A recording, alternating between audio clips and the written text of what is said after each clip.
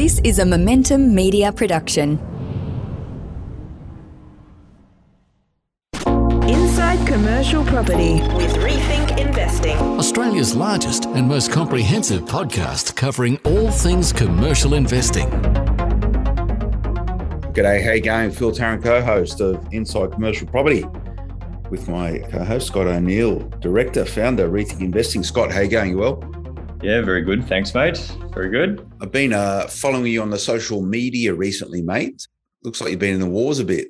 Yeah, I was decided to break my elbow pretty bad down in Melbourne. So I was at that surf camp, urban surf thing, and they just rushing in between sessions. I was just rushing and jumped over a little fence. It was only about a metre high, and I think I just lost my footing as I was jumped, and then I landed straight on the elbow, and it dead set shattered it into like 5 different spots. So I'd rush off to the hospital. I tried to pop it back in because I thought it was just poking out in a funny direction for a while. So we got some mates to Google tutorials how to unpop elbows rather, and that didn't work. So then, we reluctantly called the ambulance because that meant that I missed my plane. They said an hour and a half, so I just got in a cab and then went to Sunshine Hospital.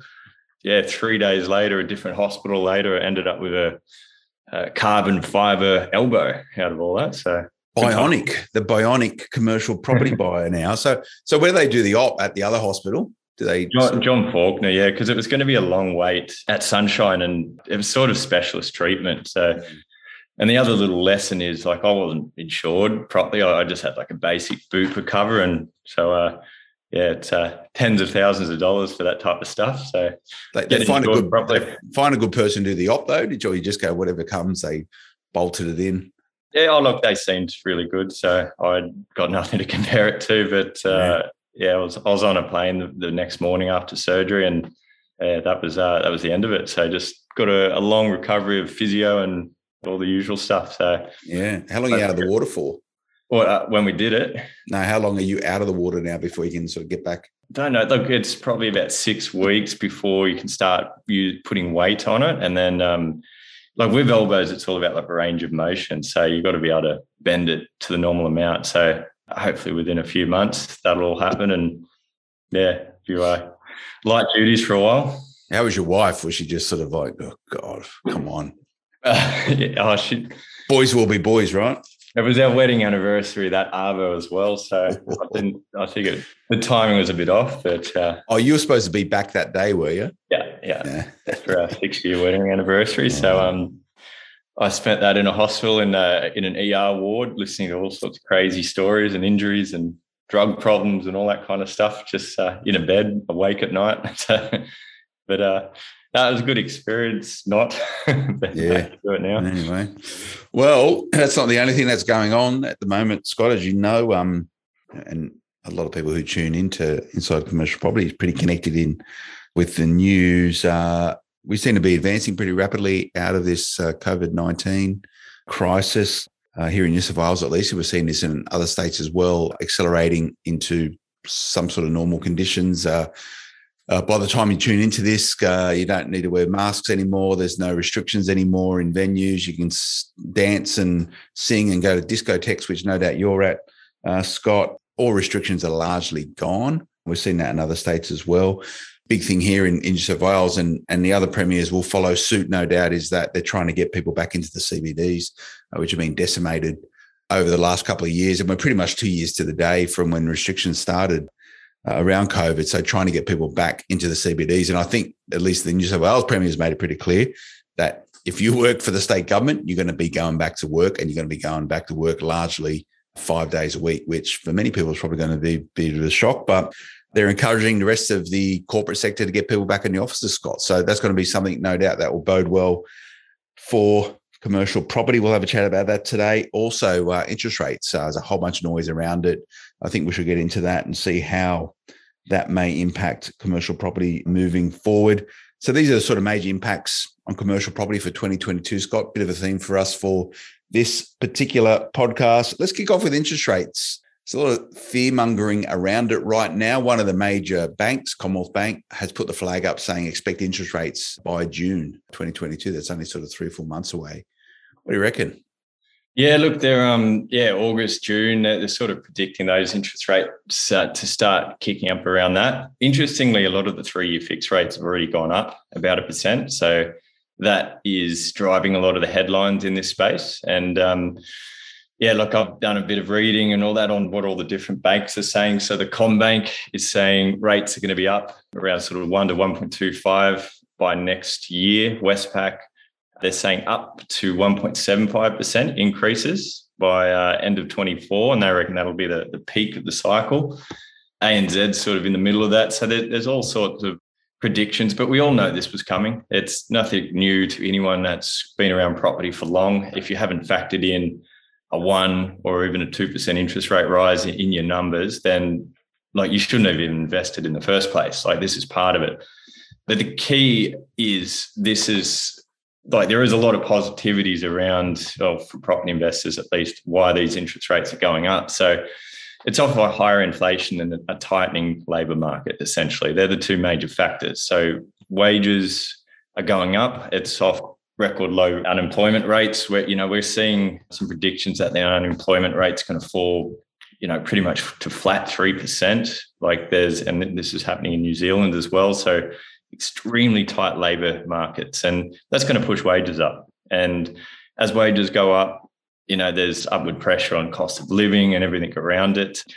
And the big theme that you're going to see is increased rents. This is the next phase of the cycle, I think, in this market, specifically, both residential and commercial, but it's probably going to be more sudden in some commercial markets as well, where a lot of the rents are associated to CPI increases. So, there's a lot of state-based CPI predictions of around, 5% for Perth, similar to Queensland. So imagine your rent just goes up 5%. Your yields are going to go up pretty quickly around it. So, there's a lot of strength behind the market, which is the reason they've got to kind of push rates up to deal with that, essentially.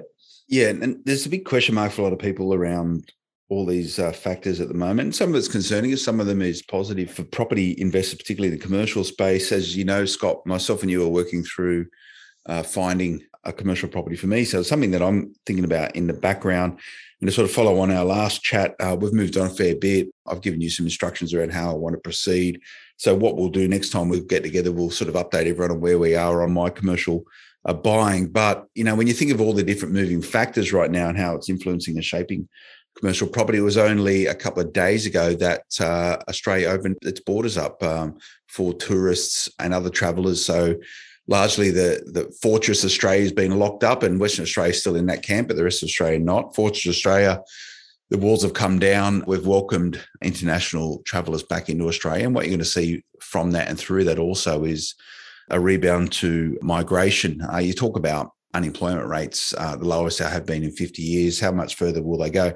Largely anyone in Australia that wants a job can have a job right now, and there's still going to be some left over. So that's good and bad. To your point around interest rates right now, a lot, and everyone's hearing about it, a lot of it is being driven, or the discussion around whether rates should be increased earlier or not. Going back last year, the Reserve Bank said that they won't shift rates until 2024. Now, inflation has kicked in. A lot of it sort of led out of the US, but here in Australia, we're seeing increasing in prices. A lot of that is structural and supply chain issues rather than underlying inflation. And that's something that I know the Reserve Bank governor has put a big sort of question mark around. In addition to that, and he made it pretty clear in his last minutes, so the Reserve Bank sort of catches up and gives their rate announcement at the start of first Tuesday of every single month.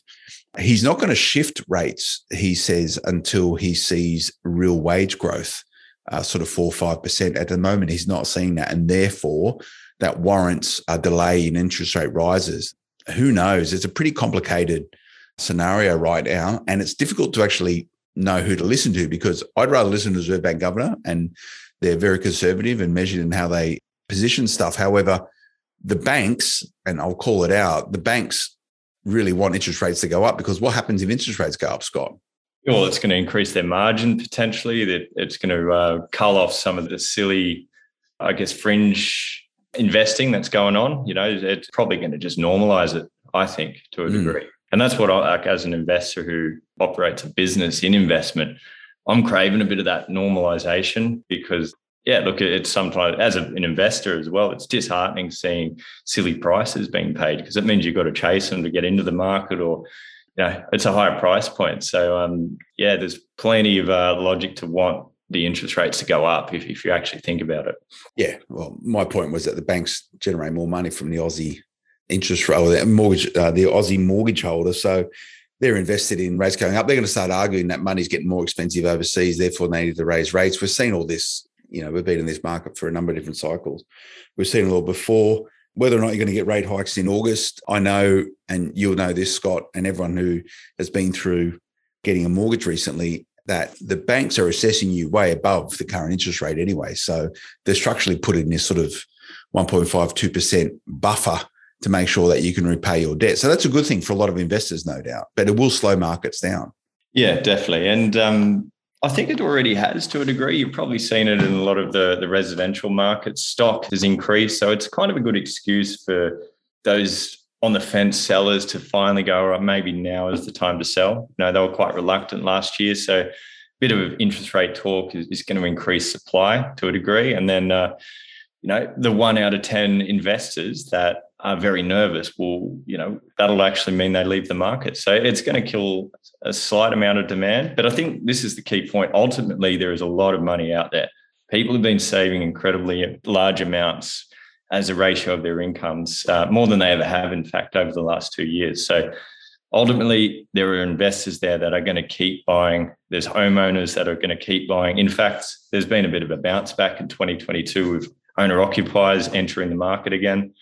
So this idea that it's going to have a correction, a large one, I think it's completely false. There's probably going to be further growth in 2022, and there might be a bit of a slowdown in 2023, which is indicated by most banks sort of predicting somewhere between 5 and 10% growth this year for the capital cities, followed by around 6% seems to be the number they average out. A fall in 2023. This is house prices. So overall, the market is still growing over the next 2 years, plus rents are growing in that time significantly as well. So if you sort of break down those numbers, and you're not really going to be getting a good deal in 2 years' time either. It's going to be higher and the rents will be higher as well by then. It's just not growing at this crazy rate we've seen, which that's the normalization that I've been craving. No one wants 20% growth rates every year. It's great. That's unsustainable, right? Exactly. Absolutely. So are the banks now forecasting growth in 2023? Because a lot of them beforehand were saying, oh, no, property's going to drop in value over that sort of 2023 period. I've seen some reports this morning. But yeah, basically it was capital city average, because Brisbane's going to, they're predicting 10% growth in that market plus this year, and Sydney, almost flat. So there's Perth going off its head. So there's basically it was an average figure. Okay. And, Southeast Queensland's where they're expecting a lot of growth moving forward. But this is, again, where do you start? Where do you finish in terms of making investment decisions on what's going on with interest rates, what's going on with access to money, liquidity of money? It's going to be harder to get a mortgage moving forward. It all comes down to how prudent the borrower you are. And if you can put together a good proposition to a bank why they should lend you money, that will lend you money, because banks like to lend money, particularly if interest rates are higher, because they put more money into their back pocket. So this is the interest rate dilemma at the moment. There is a fair bit, I would say there's a fair bit of fear mongering around it right now. And there's certain parts of the media where you see quite a lot of it. I know you're a big fan of the Daily Mail because you're in it every other week, Scott, with your shirt off somewhere or other in some beachside suburb. But they like you, the Daily Mirror, don't they? The Daily Mail. You're thinking of someone else, but no idea what you're talking about.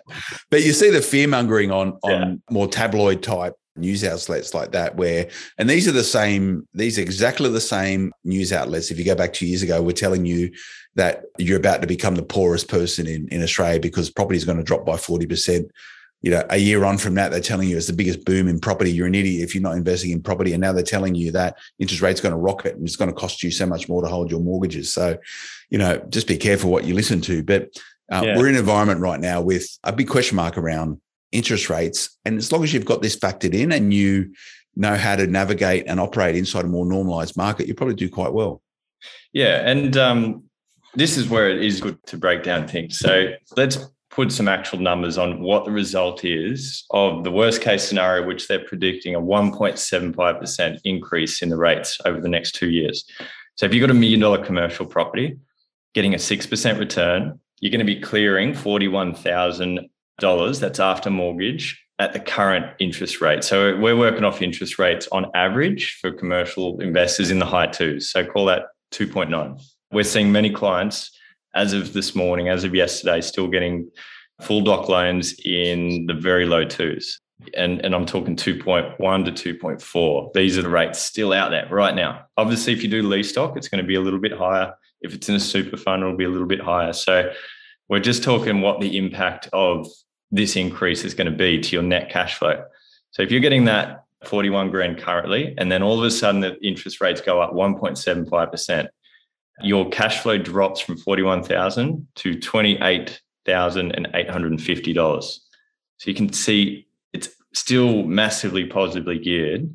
And that's assuming there's no, that's going to take 2 years, they reckon, to get to that number. So by then you probably had 6, maybe 7, maybe even 8% of rental growth in that time, assuming it goes up by 3.5% each year. So your cash flow is almost in the same position. So this is the important thing. Break down the headlines, because if you're looking, oh my God, this interest rate's going to go up 1.75%, the world's over from my investing. Look at the numbers. It's awfully boring. It is literally barely going to change your life. And then, like I said, by the time that interest rate comes up, the rental growth, you're in the market. You've probably had further capital growth in that time as well.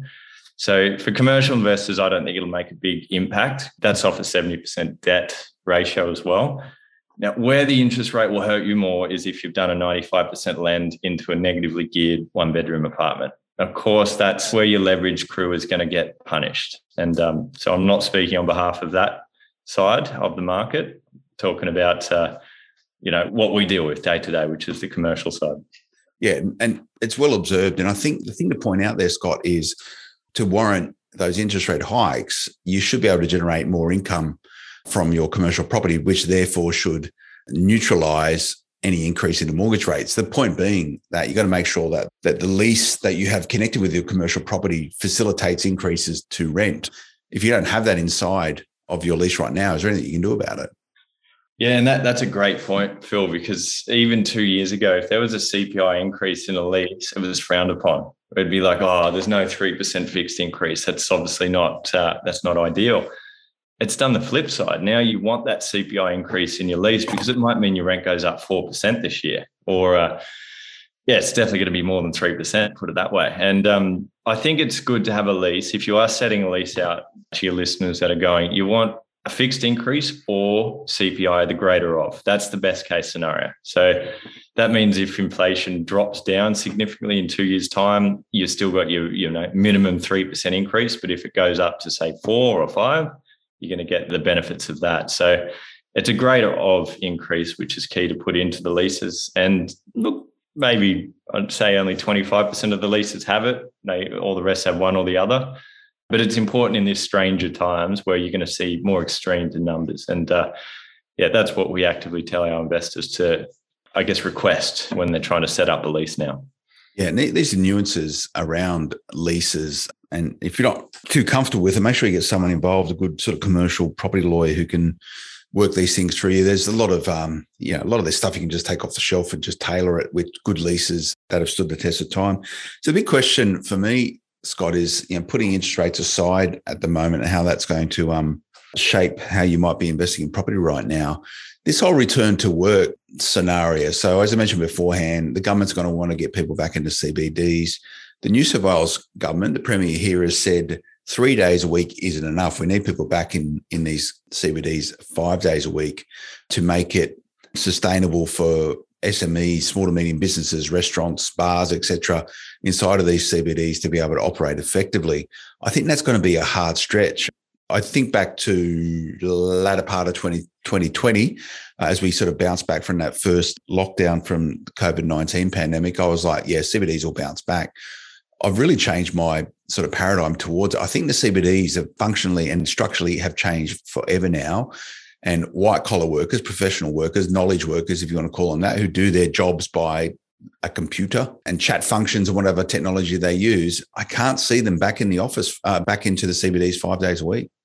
Look, I agree with you, especially off the current population. I think the one thing that will challenge that is immigration, overseas migration rather. And we're going to see huge amounts of new people come to Australia, and they're probably going to get pushed towards the CBDs and whatnot by employers. I know places like the Gold Coast have seen really good net absorption rates for office space because a lot of people are moving to places like the Gold Coast and working from there. And so that those office markets have done very well already. We're seeing vacancy rates probably drop 2%, from numbers of, say, 12% to 10% vacancy rate. So different office markets will perform differently. But look, I do agree with you. Sydney and Melbourne are enormous office markets, and they're still building office space as well. So it begs the question, how are we going to fill them all up? And unless we just really go heavy on the immigration, it's going to leave some gaps there. And will it go back to normal? I think it'll take some time because there is a reluctance for many people to want to go back to that lifestyle. Well, they're talking, latter parts last year, everyone was talking about the Great Resignation, which was more of an American concept than an Australian, i.e. everyone's going to resign from their jobs because they're not happy and they're going to go find something that best suits them. In Australia, what they're talking about now is the Great Reshuffle, as in, think about it as plain deck, people moving jobs, because everyone that wants a job right now in Australia can pretty much have a job. My view of this is that if employers, big or small, are able to offer a working environment which is conducive to getting the best out of your people, but also your people can get the best out of their work, I think that's probably the framework for how most organisations are moving forward. 5 days a week in the office for most knowledge workers, I think it's just not going to go back to it ever. And if you do mandate that as an employer, I think you're going to struggle to keep your best and brightest. And that's a big issue for a lot of organisations moving forward. So, office space in Sydney and Melbourne, probably on the nose for quite some time still. However, your industrial markets are probably still moving along quite nicely because they're probably the biggest recipient of the changing workplace for people. Yeah, correct. And also those sort of neighbourhood shopping retail strips, which all of a sudden have double the amount of workers in those areas now. So, I know we've spoken about it many times, the local cafe near your house, they've probably never done better trade. They're probably finding it hard to get staff though. And then that's another challenge. So, these places 2 hours either side of a major capital city are doing very well. So lifestyle destinations have already proven extremely popular through COVID around the world. In fact, it's not just an Australian thing. It's everywhere. Like places in Spain and Portugal and the, small regional towns in the US that are lifestyle destinations, they've all grown massively and they've become unaffordable for the locals in many cases because office workers are buying up the good properties in these areas, pumping the prices, and then obviously staying there, a lot of the time. So, yeah, it's been a massive movement of people, COVID, and I don't see it sort of recoiling back to the original state anytime soon. No, and as a commercial investor, or soon to be commercial investor, I think it's about understanding these dynamics and looking to capitalise on as much as possible. And my view, and commercial property and resi property work in unison in many ways because your commercial assets typically benefit from growth in resi property, and resi properties determine where people choose to live. Now, my view, and I've sort of spoken a lot about it on this podcast and other ones, is that those regional lifestyle locations within striking distance of your big CBDs will be the ones that really grow and drive forward over the years ahead and into the future. I think it's just got to be, that's the way it is moving forward. You only need to go back to the 1800s. And the fancy people, Scott, those with plenty of dough, they didn't live in the CBDs. They lived out in the city fringes where they had nice houses and land and, good lifestyles. And they'd only come to the city for work purposes. The cities were essentially where the slums were. And you only need to go back to, your Surrey Hills or your Paddingtons and those sort of areas were all working class slum type environments for many, many years. So I think that's going to be the norm moving forward. So if you think of a striking distance from Sydney now, easy access by road, rail, etc. Your Blue Mountains, your Central Coasts and your sort of Wollongong precincts, I think are going to become very, very popular, even out sort of further towards your Kiamas and Berries. And we're seeing this now and up in the Central Coast, like your Wyongs, etc. They're big centres, regional centres. And let's use Wyong, for example. Wyong is bigger than Darwin, right? There's more people live in Wyong than Darwin, and it has a pretty sort of significant commercial precinct right now. But that must grow over the years ahead purely because you've got more people living in those areas. Is that a fair sort of parallel to draw?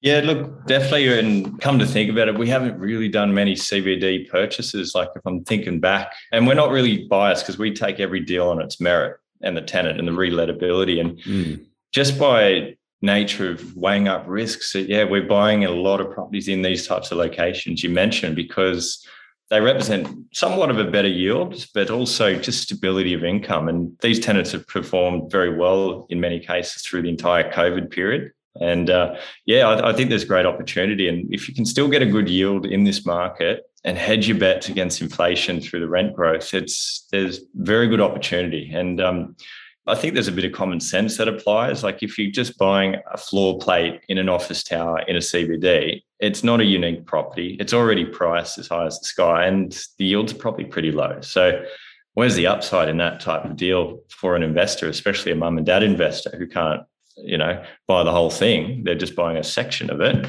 That's sort of where I think you can get it wrong with commercial property. But like those areas you mentioned, we're seeing quite rapid growth still because people are now more comfortable with them than they ever have been, not just because more people live in these areas, but just because it passes the common sense test moving forward.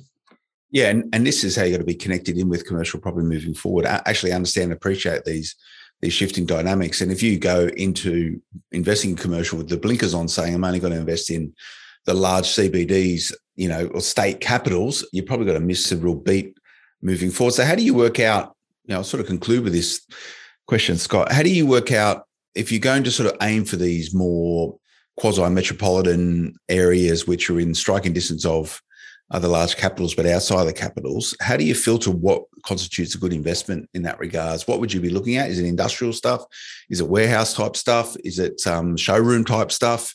What's good right now, and what do you think will be good for the next sort of decade? So high level, I always just because I'm talking to banks every day of the week, we like knowing what banks like and what they don't like. So if they're ruling out an asset class, it's going to mean less people can afford these types of properties because they've got to put more cash down on them. So if you go too regional, you'll see, less than 5,000 people in town, banks are going to start pulling the rug from under you. So start with where the banks will allow you to invest well, leverage properly. And there's obviously exceptions to that. If you can get a 15% yield for a really well-performing pub in a small town, that's probably still a good deal. But yeah, so start with where the banks are at. And then second is I always like to know what the leasing market's doing in there. So if you go down to these small towns and there's every fifth shop vacant, forget it. You're just delaying the inevitable risk that one day your tenant will go and then you're going to have to deal with that, that competition for other leasing markets. So you need a good leasing market day one. And I'm lucky enough with my job because we're nonstop buying. So we kind of have a live feed on where the tenants are knocking on the doors hard or where the rent growth's happening. So understanding what the tenants are doing, before you even buy is an important part.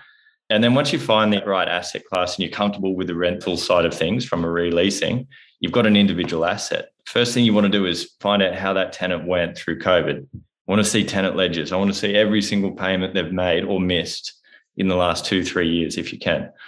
If they've had 1 month of, back in March 2020 when free rent, whatever, that's fine. If they've had 6 months of rent relief and they still haven't paid half of it back, it's massive red flag. So, to progress with that deal, would need to negotiate a rental guarantee from an owner, would need something in return because we know that tenant's on they're a risky tenant essentially. So if you pass that side of the predictability of income, that's a good part. And then obviously, I think you've got a good asset if the yield stacks up. So the rest is more of a valuation method. Are you paying the right yield versus others in the market?